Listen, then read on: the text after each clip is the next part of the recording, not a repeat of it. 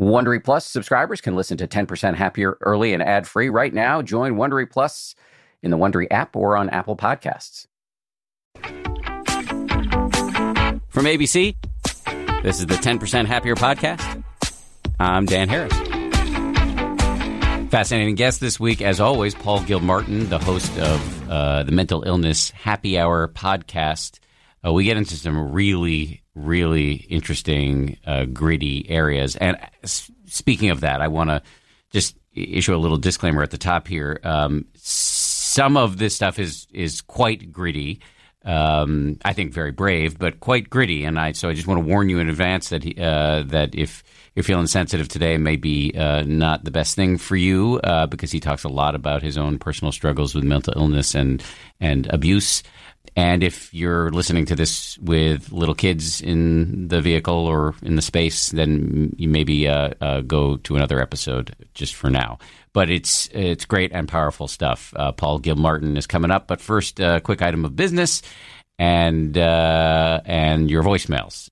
The business item is that we're hiring. Not here at the podcast, but at the 10% Happier app company, we're hiring. If you like what we do, we are actually looking for a software developer, a digital marketer, and some content producers at our offices in Boston. So you can learn more at jobs.10percenthappier.com. Jobs.10percenthappier.com. All right, let's do some phone calls. Here's my usual caveat, which is you may be tired of me saying this, but I feel compelled to say it anyway. I'm not a meditation teacher, just a reporter who writes about meditation and does some meditation. I'm not a mental health expert. I answer these questions on the voicemails to the best of my ability. I have not heard them in advance, so I reserve the right to be completely wrong. Here's voicemail number one. Hi, Dan. I just finished listening to your TM episode with Bob Roth, and I really, really dug it. I've been skeptical about it forever. I've been doing mindfulness meditation for a long time now. And after listening to that podcast, I feel ready to try it and to go forward with it. I also was really blown away that you had said that you were ready for this. And so that was big too. I want to know if you've done it, and I want to know how it went, and I want to know if you learned from Bob Roth. And just to drop it like that, saying, hey, I'm going to learn it from you when you're one of the biggest skeptics I know about all of this also. I need answers to those questions. So I hope the TM experience went really well. How that went with you could really impact a lot of us out there that are looking to broaden our meditation practice. So I hope you get around to this one. Thank you. This is Francie Cashman. I also follow you on Twitter. Thanks. Bye. Thank you, Frankie. Appreciate it. Bad news is I've done nothing.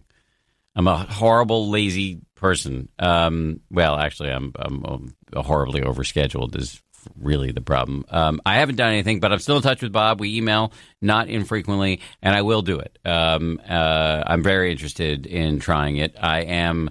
I'm not skeptical of the practice. I mean, he might quibble with what I'm about to say, but basically the TM practice is also known as Vedic meditation, where you use a mantra. It's been around for like 3,000 years, maybe more. So I'm not super skeptical and there's some science that suggests it's really good for you. So I'm not super skeptical of the practice. As you may have heard in the podcast with Bob Roth, who's the head of the David Lynch Foundation and also a very high-ranking official within the Transcendental Meditation Organization, I do have some questions about the organization and the founder, Maharishi Mahesh Yogi, who made some kind of interesting claims. But I like Bob personally, and I'd be happy to go learn from him, and I retain the right to retain my skepticism on various aspects. But again, I really do think I've seen no evidence to suggest that the practice is not a healthy one, and a significant amount of evidence to suggest it is a healthy one. So I'm glad you're checking it out. And my view basically on meditation is that while it's easy to fall into kind of sectarian ruts, but I'm pro meditation generally. I do happen to practice Buddhist meditation or at times what might be referred to as secular mindful meditation, which is derived from Buddhism, but is stripped of the sort of metaphysical stuff. I do the Buddhist variety, although I am agnostic on all the metaphysical claims. I've seen no evidence personally for reincarnation, et cetera, et cetera. But just because I am a Buddhist, it doesn't mean doesn't mean I'm super dogmatic about, that's the only kind of meditation you should do. I think what we know now is that the mind is trainable. That's the big deal. The mind is trainable. And there are lots of ways to do that, lots of kinds of meditation. And so I think you should sniff around, find the one that's best for you, and give that a shot. And then over time, once you have a grounding in one kind of meditation, well, then I think that it might make sense to kind of do a little broadening, and you've got a firm foundation. You can then try to diversify your practice. So I said a lot without actually without giving you satisfaction on what you really wanted, which was what was it like for me when I got trained by Bob Roth. Haven't done that yet, but I know that I will at some point. All right, call number 2. Hey, Dan, this is John calling from Lebanon, Pennsylvania. First and foremost, great job so far. You're doing amazing work, so I much appreciate it from over here in Lebanon. My question for you is, I find myself having an easier time being mindful and doing my meditation practice on the weekends when things are easygoing and there's no work.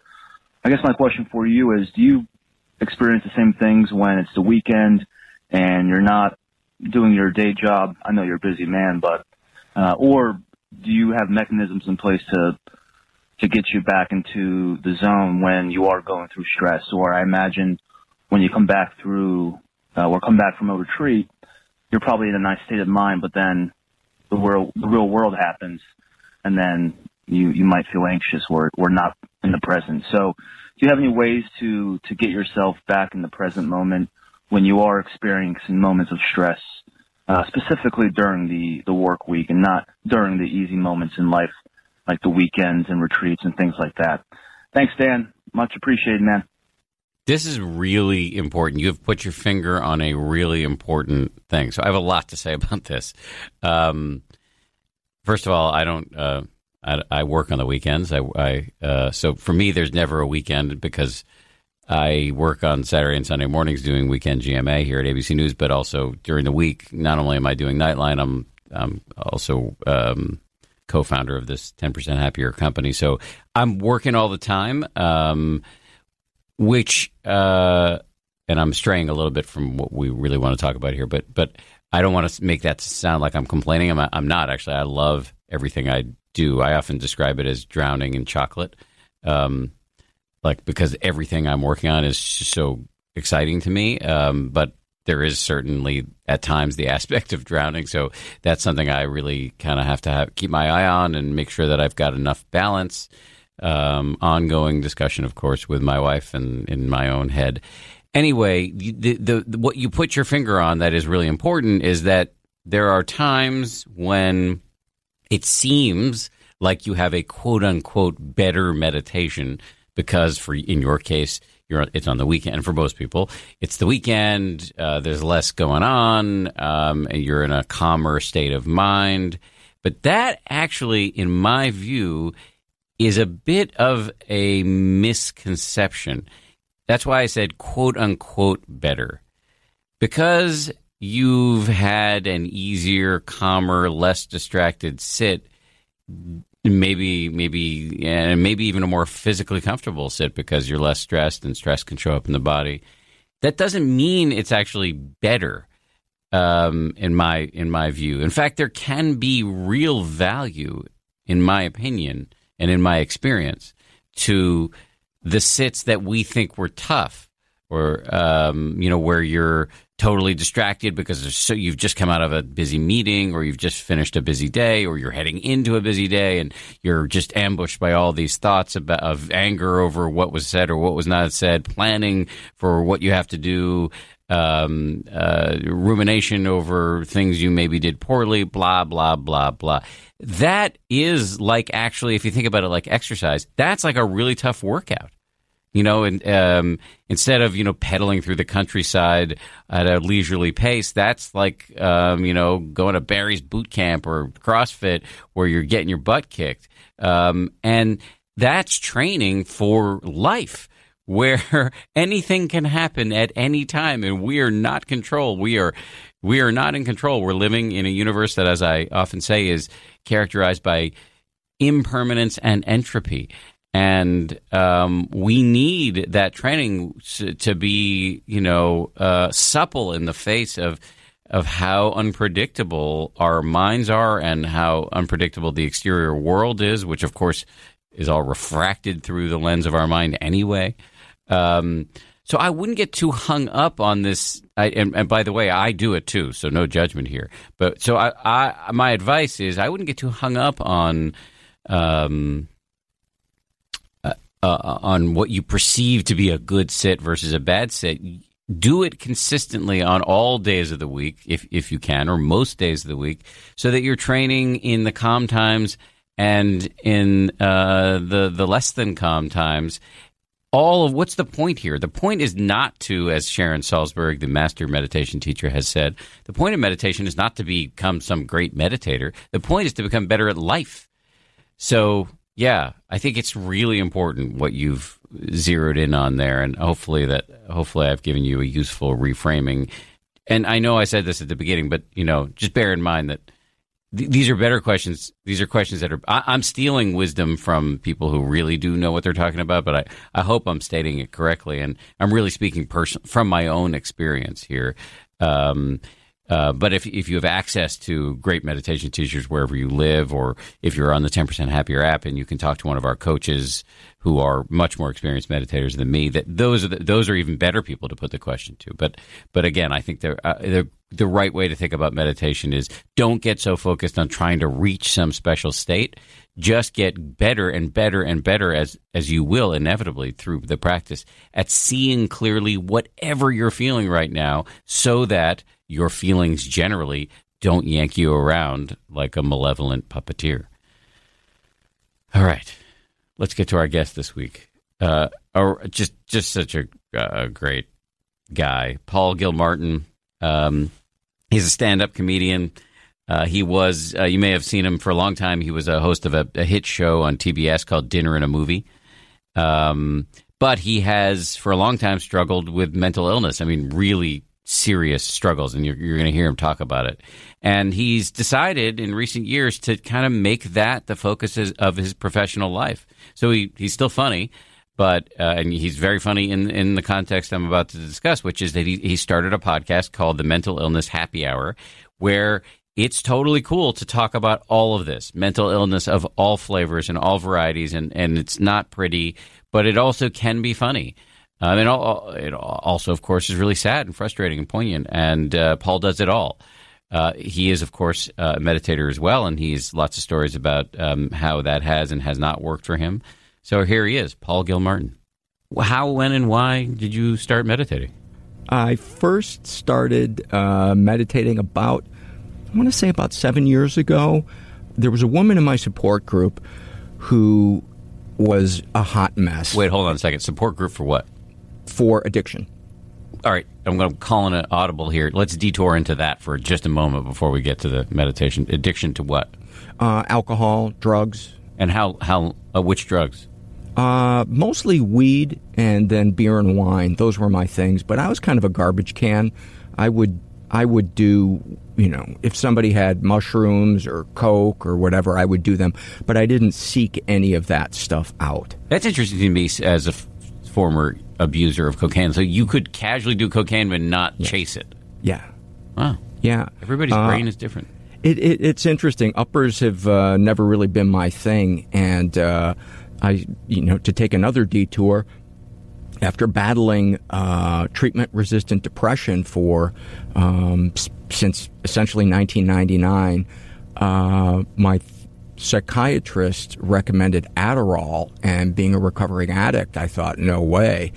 And then I met somebody in my support group who had been sober as long as I had, and she said, I was skeptical, but I tried it, and I didn't, because it wasn't her drug of choice. She said, I have no desire to abuse it, and it has been a game changer. And so I tried Adderall, and it has been a game changer. Really? Because I've been tempted to abuse Adderall.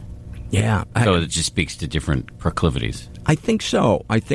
We should define what. Can you tell people what Adderall is? Yeah, Adderall is speed, essentially. It's a methamphetamine, and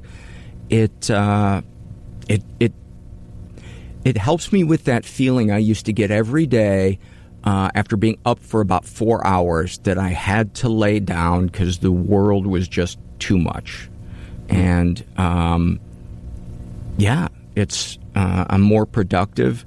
I'm on like a medium dose of it. But it's normally prescribed not for depression, but for ADD, right? Yeah. But they've discovered that it can help with treatment-resistant depression. So I'm so glad I gave it a shot because it's depression it can be so tenacious and no question. So we're deeply embedded in a tertiary tributary here. I've got a flow chart. Okay, so let's disembed from this third one, which was about uppers, and back to the secondary detour, which was about your addiction. So how long had that been going on?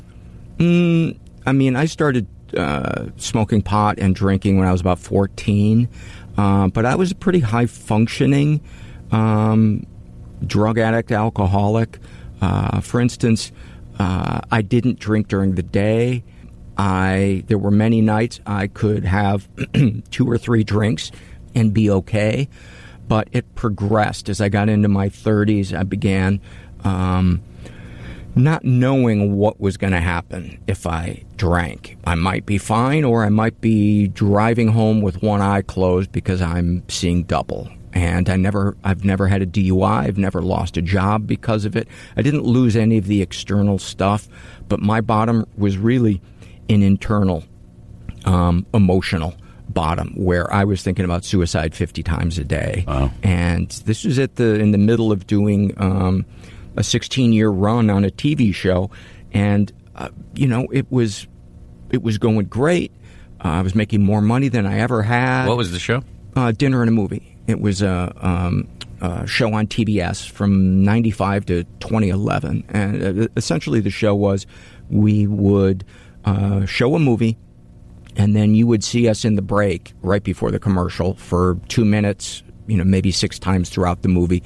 And we would be doing the steps of a recipe themed around the movie we would be showing. And, we'd crack jokes and give cooking tips and talk about the movie. And, it was a lot of fun. It was really kind of in many ways a dream gig, but my depression was being exacerbated so much by the alcohol abuse that it was smiling for a full day on camera, and it was mostly improvised, so I really had to kind of be focused. It was felt like lifting 500 pounds to me. As soon as they would yell cut, my face would drop. And it was just, so much of my life was filled with a dread of facing the day. So getting sober in 2003, honestly, because I thought I was going to kill myself if I didn't. That gave my meds a chance to start to work. And so they did, but there was always kind of this last 25% that I couldn't seem to get over. And that's kind of where the Adderall helped. That's where the meditation helped. It's where going to another support group for intimacy issues helped. So there's so many things that I have in my regimen to be functional and at peace, but because I'm used to doing them, I don't even think about it anymore. It's just a part of my routine. It's a healthy habit. So almost by definition, so you've gotten us very smoothly back to square one in the story. So you were saying 7 years ago there was a woman in your support group who was a hot mess. A hot mess, yes. And talking a mile a minute, kind of just wound up. And which support group was this? The one for drugs and alcohol. Okay, so not the intimacy one. No. Okay. And she came in one day, and she was a different person. And she was so much more chill. And I said, "You seem different." And she said, "I started meditating." And I said, how did you learn how to do that?" And she said, "Well, the type of meditation I learned how to do is transcendental meditation." And she got really into it, and she became a teacher. And I said, "Can you teach me?" And so she did, and I told her, I'm really skeptical, because in transcendental meditation, there's some ceremony involved in the first time they teach you how to do it. And I just, I've always recoiled at, anything remotely new agey, somebody mentions Mother Earth and I'm out of there. They start overusing the word sacred and I just shut down. Yeah. There was a tiny How do you bit... do with finger symbols? Say that again? How do you deal with finger symbols? You like those? I don't understand. Dream catchers, didgeridoo music, any of that work for you? Oh, didgeridoo! Oh my God! Actually, I don't mind the didgeridoo, but the classic kind of Sonoma, the guru, Sedona, yes, in a robe. Yes. I don't know. It's just a little too precious for me. No, I hear you. So anyway, the TM, it did or did not work? It did work. Okay. And she said, I recommend you do it 2 times a day, 20 minutes each time. Find a quiet place. Take your phone out of your pocket, your keys, your wallet. Sit down, close your eyes. And she gave me a mantra, which is part of transcendental meditation. And you just repeat the mantra in your mind. Or you could say it out loud if you wanted as well. And it's a phrase that has no meaning. And that's the point of it, is that it disengages your brain from thinking about your day, thinking about, whatever it is. And I think it was the 3rd day I was doing it. It was after my afternoon session. I went to go wash the dishes, and up until then, any kind of household chore had always felt like the 60 Minutes clock was going in my head. Like these were things that were in the way of my life, and I had to plow through these to get to the point, the good parts of my life. And I suddenly felt so relaxed and present that I realized that doing the dishes were a part of my life, and there's no reason why I can't give it my full attention and try to find something pleasurable in doing it. And I swear to you, Dan, it felt, as I was washing the dishes, and maybe it was just because I slowed down, but it felt like my arms were moving through water, just like this flow. And I went, wow, something is working. This is not a bunch of BS. And I became sold on it. Now, I don't do the afternoon one anymore. I slowly got away from that, and I wish I could get back to doing it, but I have been unable to get back to that second meditation. But I meditate every morning after I shower, and there's a lot of days, honestly, it's 20 minutes of me thinking about myself with my eyes closed. But one of the things she stressed is there's no bad meditation. We've had on the show Bob Roth, who's the head of the David Lynch Foundation, long-time transcendental meditation teacher, 50 years, I think, something like that. Wow. But he says, even in a shallow dive, you get wet. I love that. What would you say in the simplest possible terms for somebody who's got a long history of dealing with depression is the utility of transcendental meditation for you in the context of this overwhelming depression? One of the side effects of depression for me and a lot of people I know is the ruminating on, I've got to get out of this depression. And it almost creates maybe the anxiety was there always along with it, but there is often an anxiety to just facing the day because you've got this 50-pound backpack on your brain. And meditation has helped me let go of my ideas of how things should be and to kind of be more conscious about being in the present moment and just meeting it where it's at. You know, whether I just got in a car accident or, I had a fight with a friend. It helps me step outside of my brain instead of seeing all of my thoughts as fact and reality. And so it sounds kind of weird, but it has helped me not take what I'm feeling personally and add too much of it. Almost like a way of, instead of being in a traffic jam, being in the helicopter looking down at the traffic jam. Perfect. Yeah, it's perfect. Exactly. You're stepping out of the stream, you're stepping out of the story, and even if for a few nanoseconds at a time, to see it with some non-judgmental remove so that it doesn't own you. Yeah, and you begin to realize when you experience those moments where the anxiety slips away, you begin to realize, it's not I am anxious, it's I'm experiencing some anxiety, and it's something that is flowing through me. And I can witness it and not judge it. I can even self-reflect and say what might be causing this. But meditation is really good, really helpful for me for distinguishing between self-obsession and self-reflection.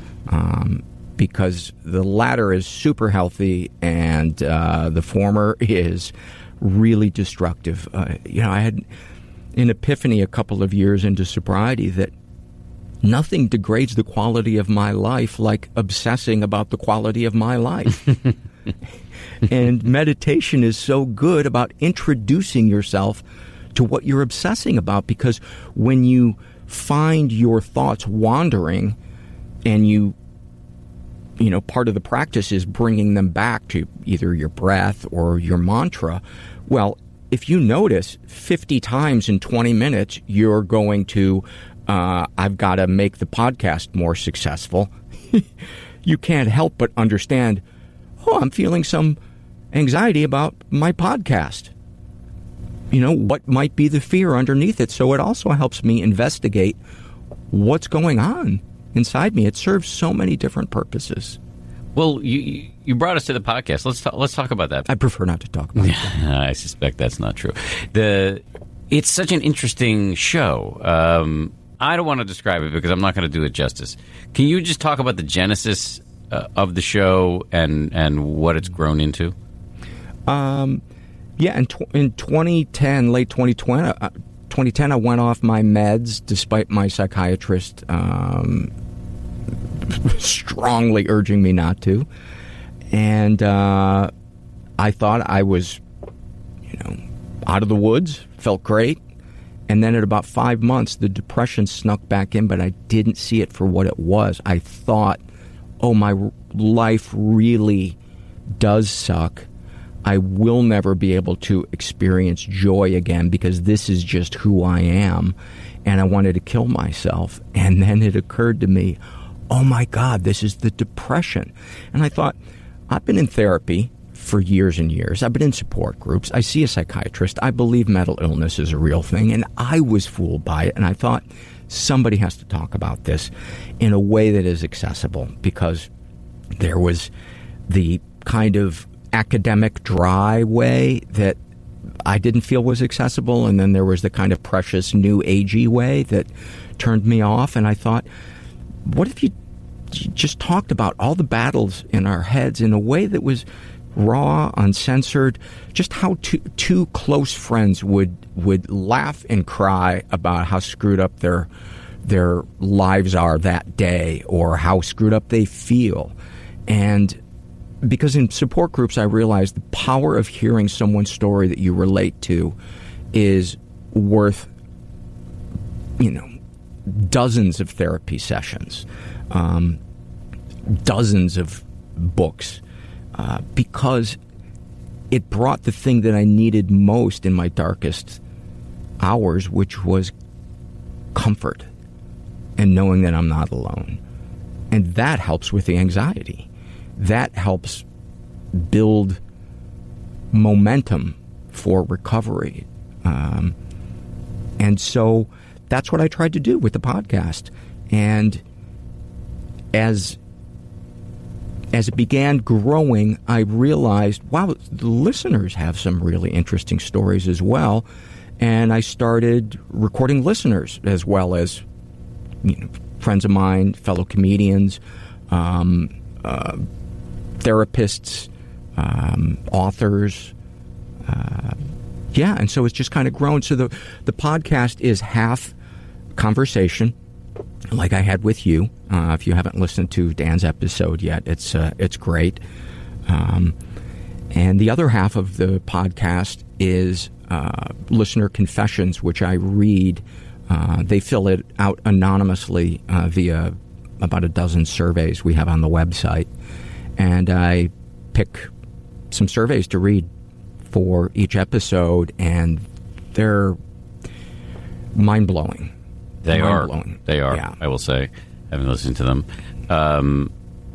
Tell me what the name. The Mental Illness Happy Hour. And so you were trying to. That I wanted to try to.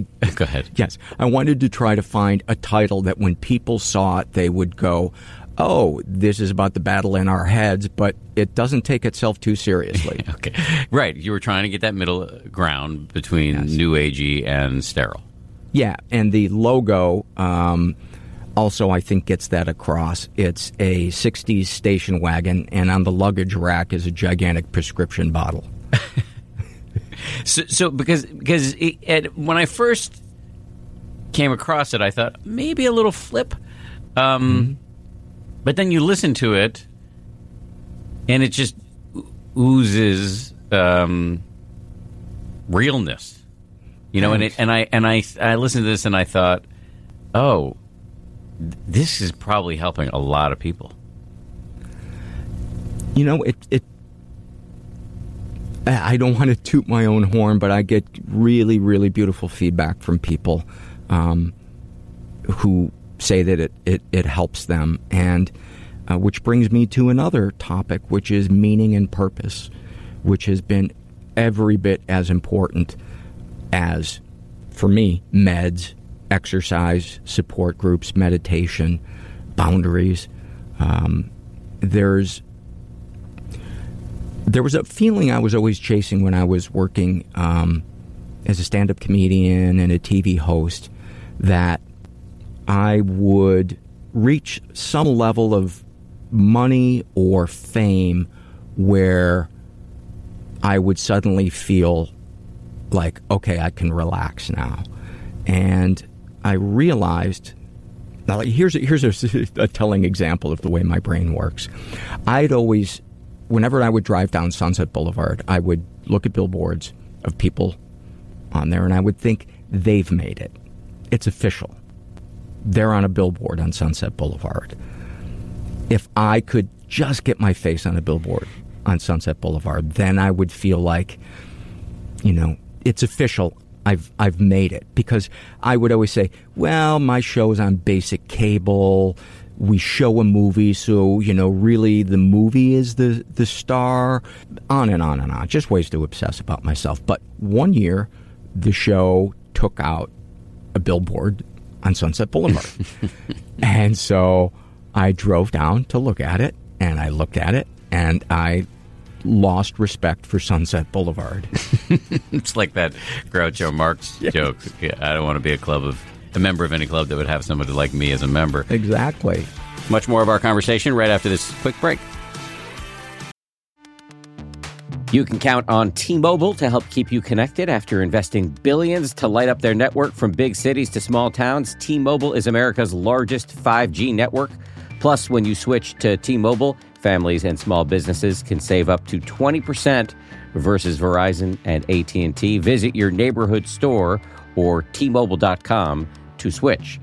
Plan savings with T-Mobile. Third line free on essentials via monthly bill credits versus comparable available plans. Plan features may vary. Credits stop if you cancel or change plans.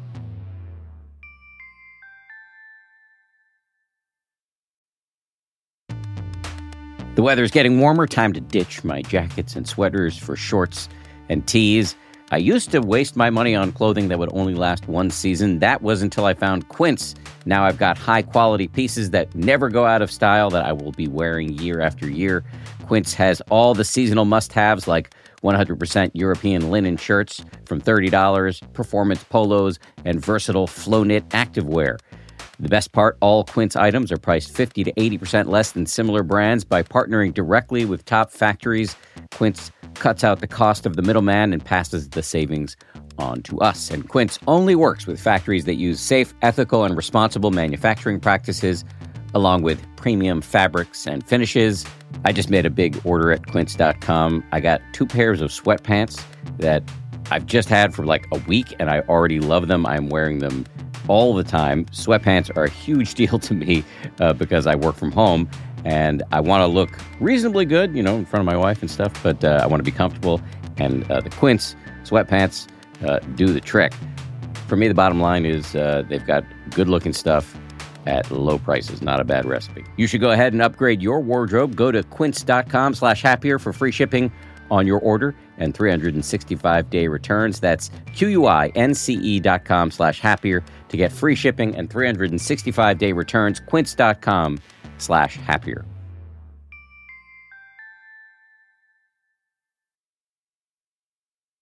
You by Indeed, used by over 3 million businesses for hiring, where business owners and HR professionals can post job openings with screener questions, then sort, review, and communicate with candidates from an online dashboard. Learn more at Indeed.com/hire. There's a lot coming at you right now. Turmoil, tweets, an insane amount of chatter. I'm Brad Milkey with ABC News, and I am here to throw you a lifeline. It's a new podcast called Start Here, where our experts give you on-the-ground access to the biggest stories of the day. We're going to give you some context, some clarity among the chaos. 20 minutes every weekday. Subscribe now on Apple Podcasts or wherever you get your podcasts, and start here. What you're describing is it's like what the Buddha had in mind when he described suffering. That suffering is, well, it's many things, but one of them is thinking that the thing you want is going to finally do it for you. Yep. And if I hadn't been forced to go to support groups to stay alive, I wouldn't have discovered the power of helping. I wouldn't have discovered the power of being vulnerable, of asking for help, humbling myself.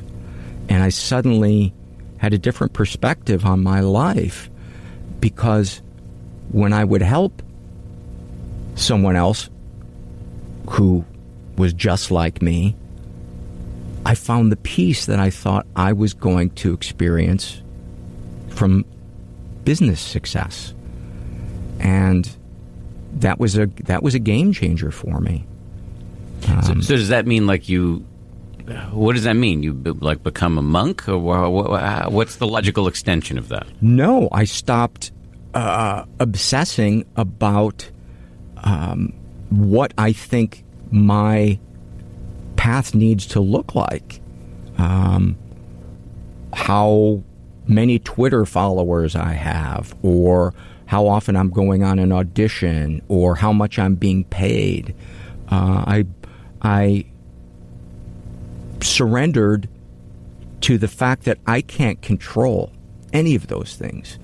I can do some footwork maybe to try to nudge them, but sitting and obsessing about that all day and being in a bad mood, when I see somebody else having what I want, is not making my life any better. So why don't I just do the things that bring me peace? And I discovered that when the Dinner and Movie got canceled in 2011, I had just started doing the podcast about 6 months earlier. And I thought, I really love doing the podcast. And I'm getting kind of tired of going on the road and doing stand-up and going on auditions for TV. I kind of feel like this podcast is where I'm supposed to be because I feel such meaning and purpose from it. And I have always believed, or at least since I got sober, that when you feel peace, that is kind of a breadcrumb on the trail to your most authentic self. And so I've just followed that. And sure enough, I'm able to support myself now doing the podcast. And I feel like everything I've been through in my life that has been difficult has been necessary for me to be able to do this show, which helps people and really helps me. So are you saying you're not saying that you no longer, because you said the opposite earlier, I think you're not saying that you no longer obsess about your Twitter followers or how your podcast is doing, et cetera, because you said earlier that sometimes... Not as much. Okay. Not as much as I used to obsess about my show business career.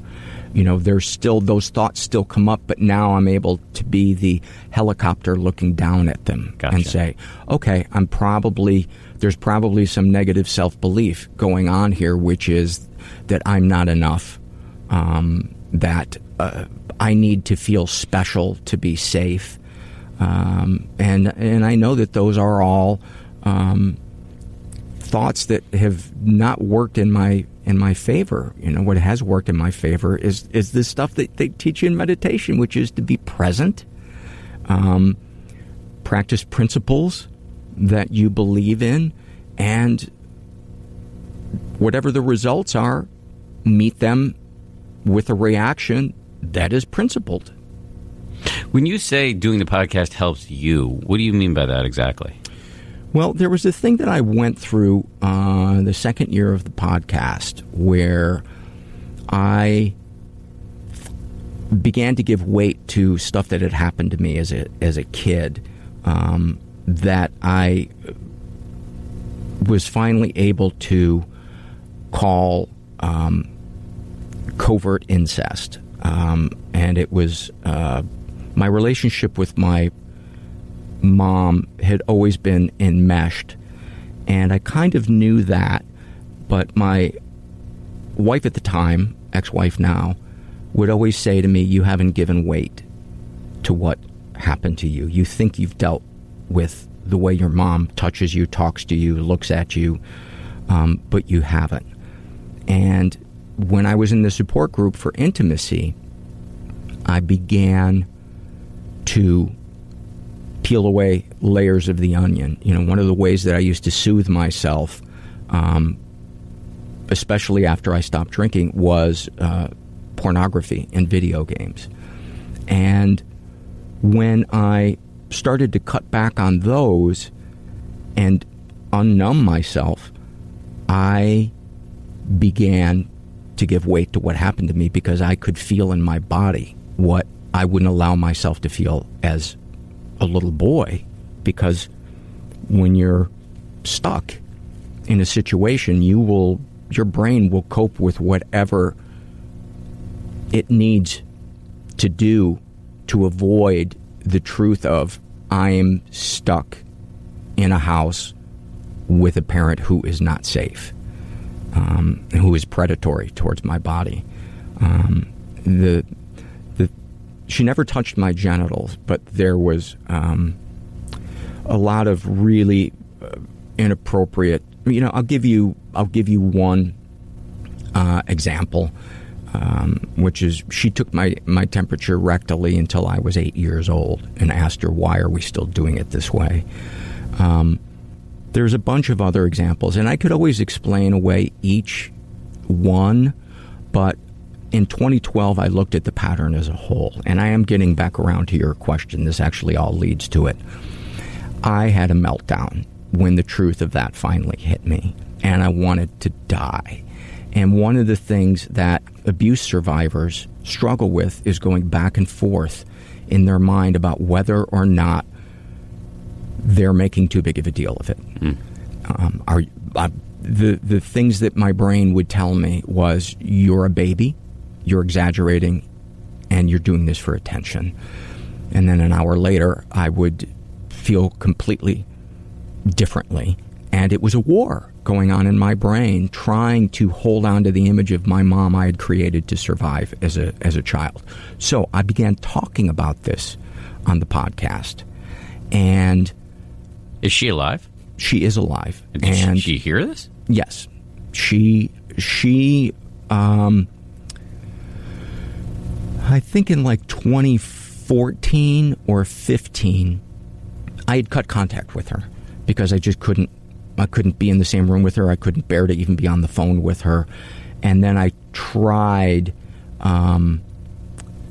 having a communication through mail, but I asked for some boundaries to not be crossed, and she didn't respect them. And so I cut contact for good. And she did find out that I was talking about it, and I really agonized over whether or not I should talk about it. And the thing that I ultimately decided was, this is my story, and the more people that stay quiet about their abuse because they don't want someone to be hurt, the harder it is for them to heal, and the harder it is for somebody out there who was in a similar situation and has yet to give weight to their experience. The harder it is for them to heal. And it was a tough decision, but I thought it was the right thing to do. And I may regret it later on, but she was obviously upset. But then I think it sunk in, and she apologized, but it was also kind of not really taking responsibility for it and kind of blaming it on her childhood. And I know her childhood, which was horrible, contributed to it, but I wasn't looking for a reason why she did it. I wanted her to empathize with me and to show some type of concern about how might she help moving forward? How might she change in how she deals with me? And there wasn't any of that. You know, for instance, one day I had told her, I know you want to be closer to me, but I don't feel safe around you.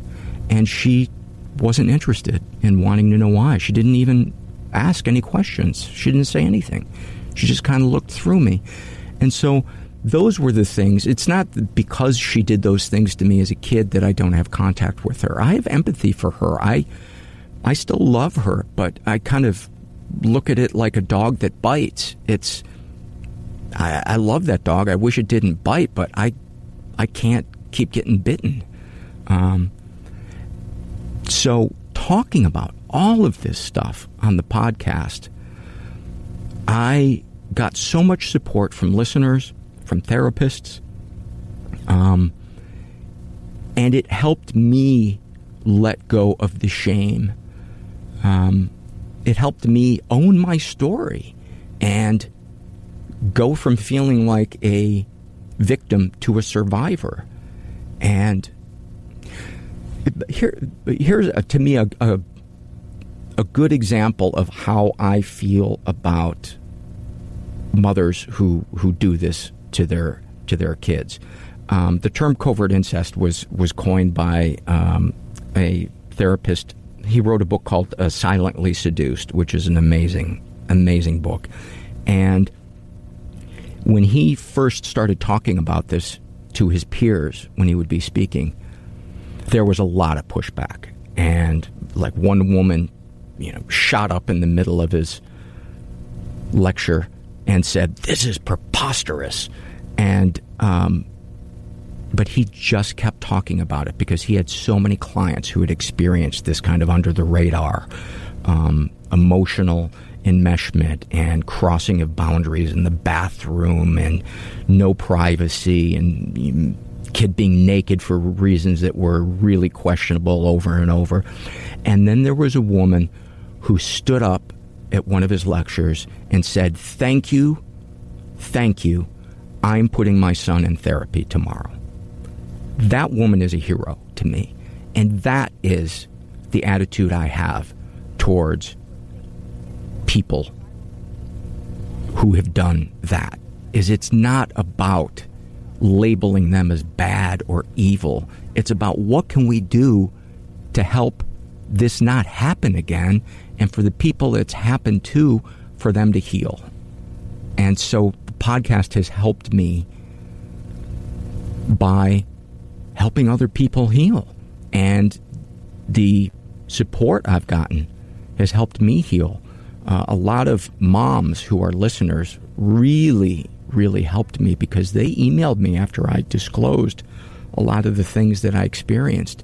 And they were like, that is not okay. And there was, you may have to edit this out because it's pretty harsh, but one mom sent me an email that said, I want to kick your mom in the while I don't want anybody to do that to my mom, I was moved by that protection that woman felt for that little boy that I was. And it made me realize that's the kind of protection a kid should have. He shouldn't be worried about defending himself. And the podcast helped me with all of that, as well as therapy and support groups. So given the weight and the seriousness of the issues that you're discussing on the show, even if you're trying to do it in a way that sometimes has levity to it, would you ever get communications that, I imagine this happens a lot, where you feel like, oh, well, you actually need to maybe call the cops to prevent somebody from hurting themselves or something like that? I have, they've been very few and far between, because one of the things I've discovered is, are you talking about because somebody's suicidal or because they're abusing somebody?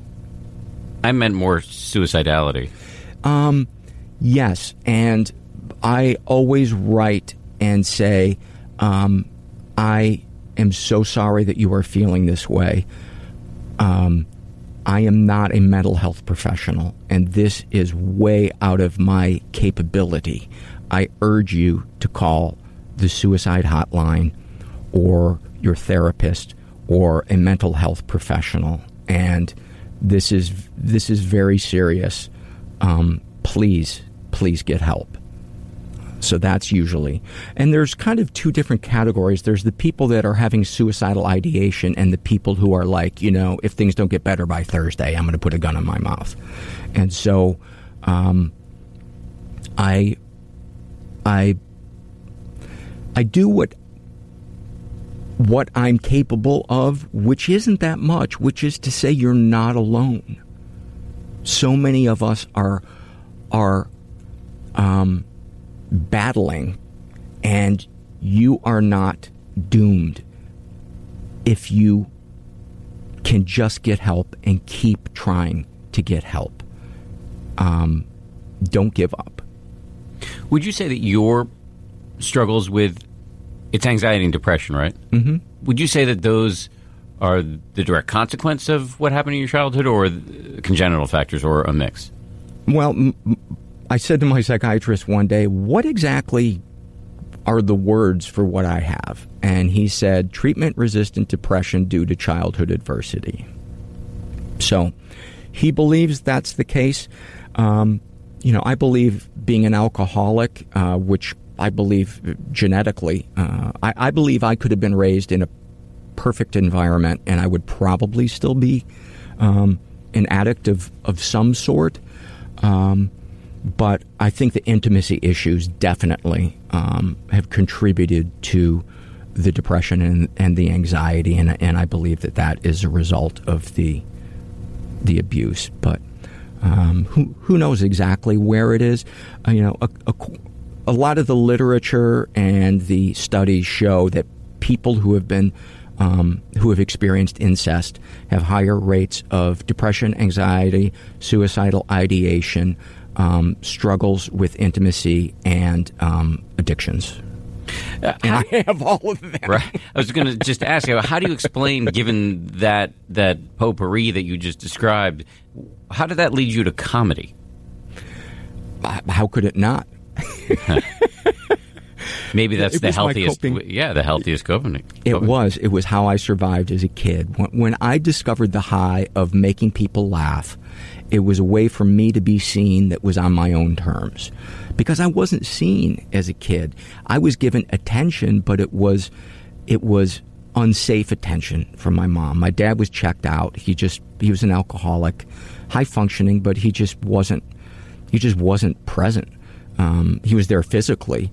So I think inside I felt like my only purpose is to please other people, because my only sense of self was from making my mom laugh. She would, by the time I was 7, she was complaining to me about how she wanted to leave my father, and she would break down and cry, and I would have to comfort her. And then there were times like when I should have had somebody protecting me, and she was just standing there, just not doing anything. And not that she never protected me, but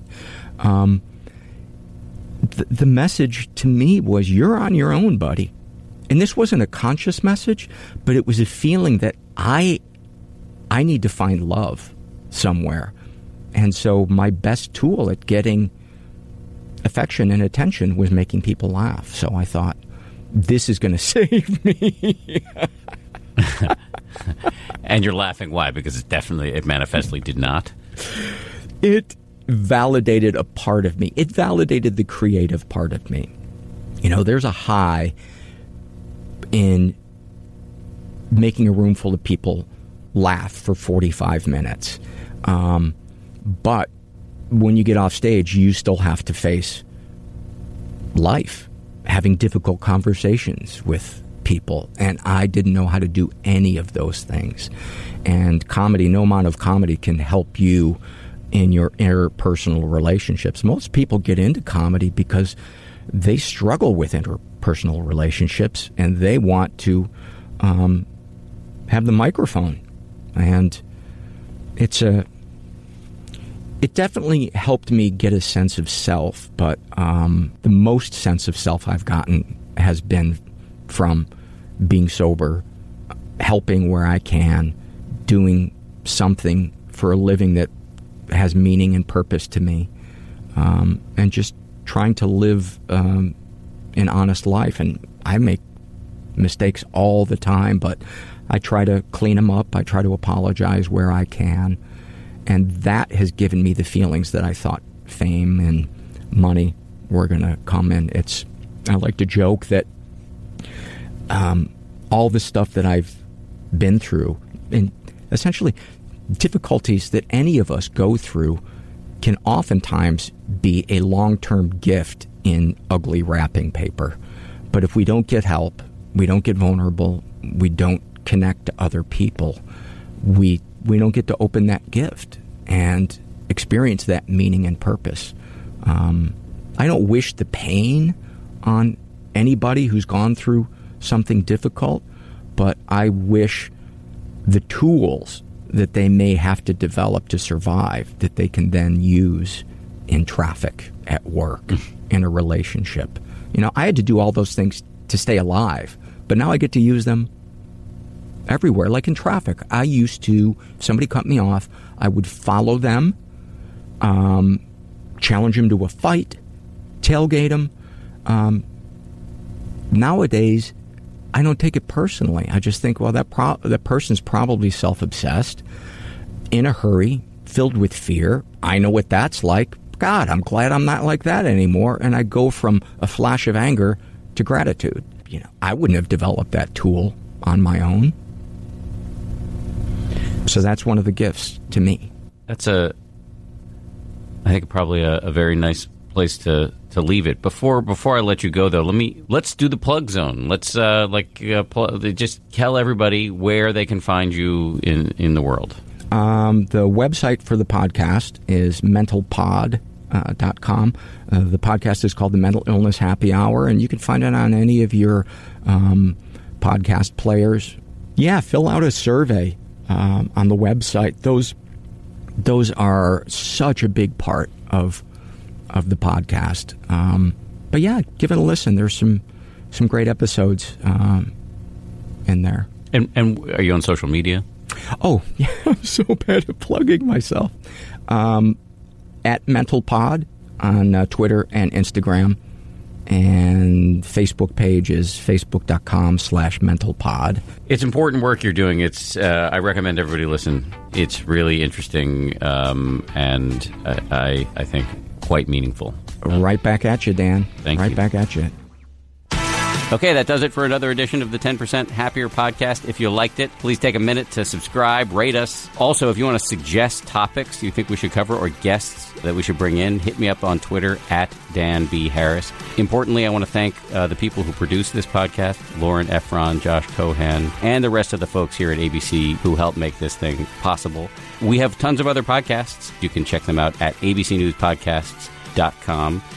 I'll talk to you next Wednesday. If you like 10% Happier, and I hope you do, you can listen early and ad-free right now by joining Wondery Plus in the Wondery app or on Apple Podcasts. Prime members can listen ad-free on Amazon Music. Before you go, tell us about yourself by filling out a short survey at Wondery.com/survey. I'm Shimol Yai, and I have a new podcast called The Competition. Every year, 50 high school senior girls compete in a massive scholarship competition.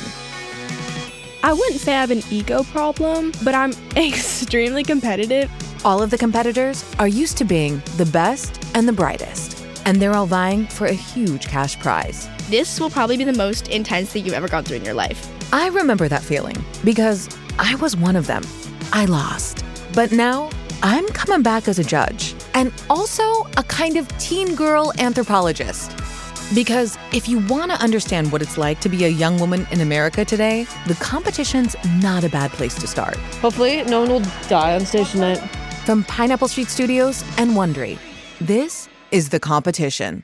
Follow The Competition on the Wondery app or wherever you get your podcasts. You can listen to The Competition early and ad-free right now by joining Wondery Plus. Once upon a beat. Remember those stories and fables that would capture your imagination and you couldn't wait to see how they would unfold? And now, when you read them as an adult, you think, some of these old tales could use a fresh spin. We have a perfect podcast to bring you the stories you remember, remix, and reimagine for the kids in your life today. Join me, DJ Few, and my trusty turntable, Baby Scratch, as we spin up new tales in the New Kids and Family podcast, Once Upon a Beat. Wondery and Tinkercast are bringing you a jam-packed, music-filled weekly party where hip-hop and fables meet. It's Once Upon a Beat. Follow Once Upon a Beat on the Wondery app or wherever you get your podcasts. You can listen to Once Upon a Beat early and ad-free right now by joining Wondery Plus in the Wondery app or Wondery Kids Plus in Apple Podcasts. Once Upon a Beat.